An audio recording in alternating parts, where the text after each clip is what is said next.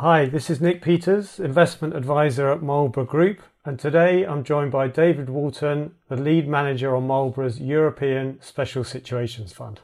Hi, David. Hello, Nick. Good to be here. Okay, we'll start with the first question. Do you just want to take us through your investment highlights and perhaps the lowlights from last year, 2023? Thank you, Nick. Certainly. So overall, the fund net return last year was 6.6%. And the gainers we had included two companies which were acquired, two smaller companies, and three other companies which reported strong profit growth and achieved a re-rating thanks to that. Overall, the fund performance was held back by its high weighting in smaller companies, which didn't do as well as large companies, which we can discuss later. But yeah, in summary, the fund had a positive return with some winners, and at the same time, the high weighting in small companies was a drag on performance. It was interesting to see how smaller companies performed better in the final quarter. And there's been a lot talked about valuations, differentials between the two. Do you think there's still a gap between large and smaller companies in terms of valuation? Yes, I think there is. Based on the JP Morgan research, which we read from time to time, there's a discount of 10% currently between small and mid caps compared to large caps. So small mid caps, forward PE is 14.4 times, whereas large caps, forward PE, 16.2 times. And then looking at the Marlborough European Special Situations Fund, the forward PEs for that fund, if you aggregate all the companies held, is only 11.6 times, which illustrates that the smaller you go in terms of market cap terms within the small cap universe, generally the lower the valuation. So certainly there is a very big difference between companies at the small end of the small cap universe and large caps now. And you mentioned that a couple of your holdings were bid for last year, and this feels like there's a lot of M&A activity in your world. Who's buying? Well, I think in that case, last year the fund received 5 takeover offers for different holdings, and then of those 5, 3 came from industrial buyers, 1 came from a private offer by the management in combination with a venture capital fund, and the 5th one received an offer from a large Canadian pension fund, which was then advised by a specialist property manager. That was the Norwegian company Self Storage Group. So more industrial buyers overall than venture capital buyers. And there's no reason to think why that trend shouldn't continue? Well, I think certainly the discounts which small companies are trading at currently is proving attractive to industrial buyers. For them, it's a good opportunity to make an acquisition quite cheaply. Also, large companies themselves are able to borrow money still fairly cheaply, even with the most recent increases in interest rates. So for them, if they can borrow money even at 5% or 6%, it still makes sense to buy a company on a PE of 10, 11 times. Okay, and if we turn to the fund now, can you give us a flavour of what's going on in the fund?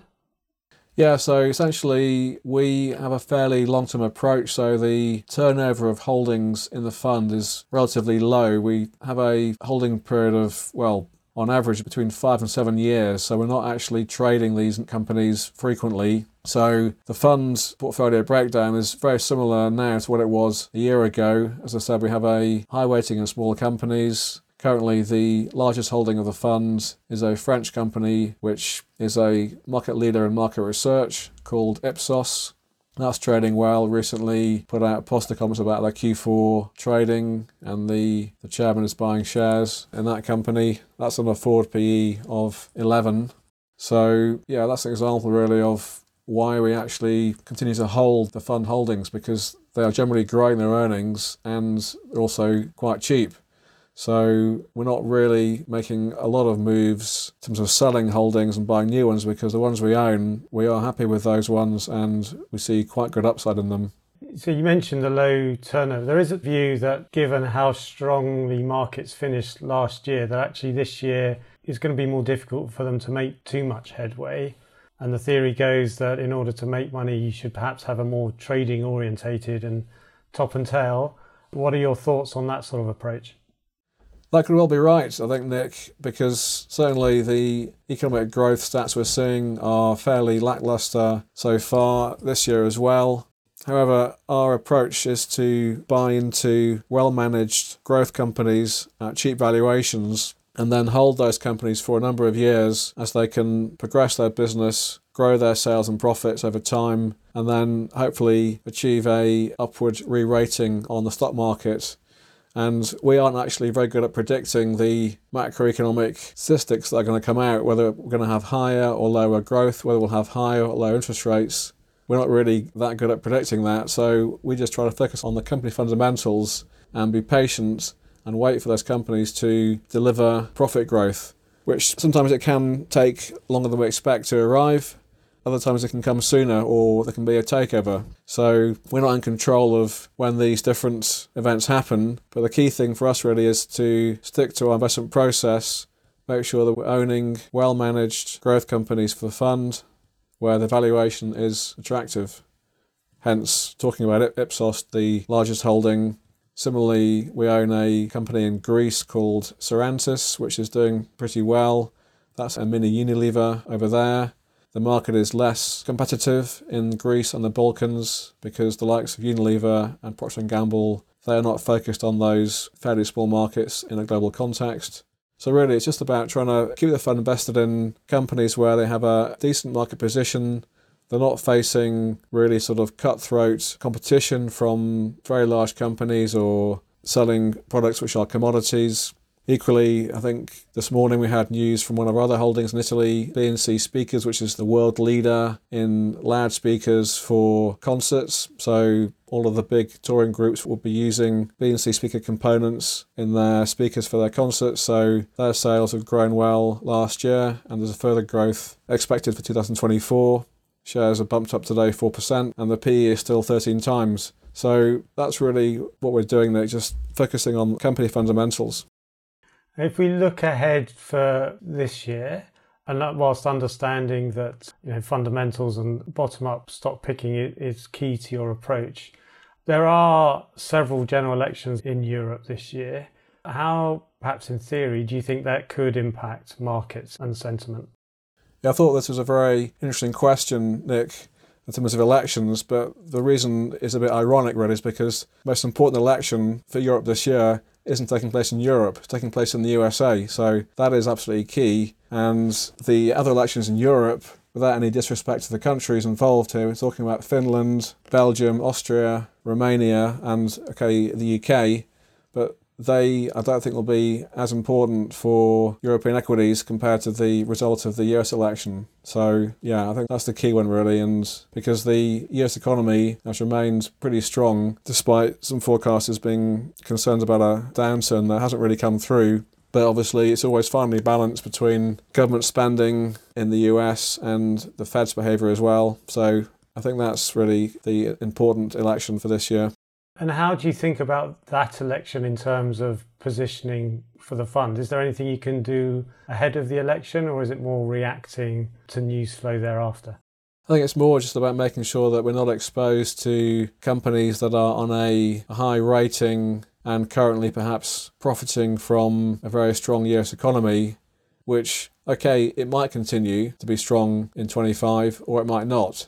So it's more about making sure that we're not exposed to a company with a high valuation where perhaps investors are effectively betting the house that their strong US profits will just continue onwards.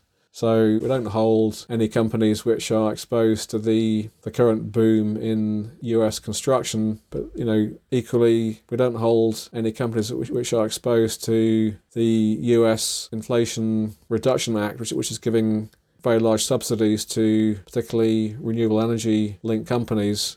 So these are the cases where if there is a change in the White House late this year, then you could see some sharp changes in business environments there. Thank you. And so politics aside, what other sort of thematic drivers do you think we may see in Europe? There are discussions about margins and perhaps the impact of interest rates on margins. What are you seeing there? I think that we're seeing a slowing of inflation in Europe this year, but it's not coming down rapidly, but it has come down compared with a year ago. At the same time, I think the inflation which affects companies' costs is a bit stickier. So this is like wage inflation and other, it can be inflation in property rental costs, for example, which can be indexed to a backward-looking inflation measure. So that means that companies will face inflation in their own costs in this year, even if inflation at a headline level is coming down. So that will still create some pressure on company margins in 2024. Against that, what you might see is a slight improvement in economic growth in Europe and perhaps in China, I don't know, or Asia as well, after a sluggish couple of years. So that's a potential there for a positive surprise. I'm not going to hang my hat that will happen, but there is at least scope for that after a fairly slow couple of years, both in Europe and Asia, particularly China, in terms of economic growth. And that would be helpful because you then get operating leverage for companies coming through with a higher sales base. Even if the gross margins don't go up, you're getting a higher level of sales over a fixed overhead.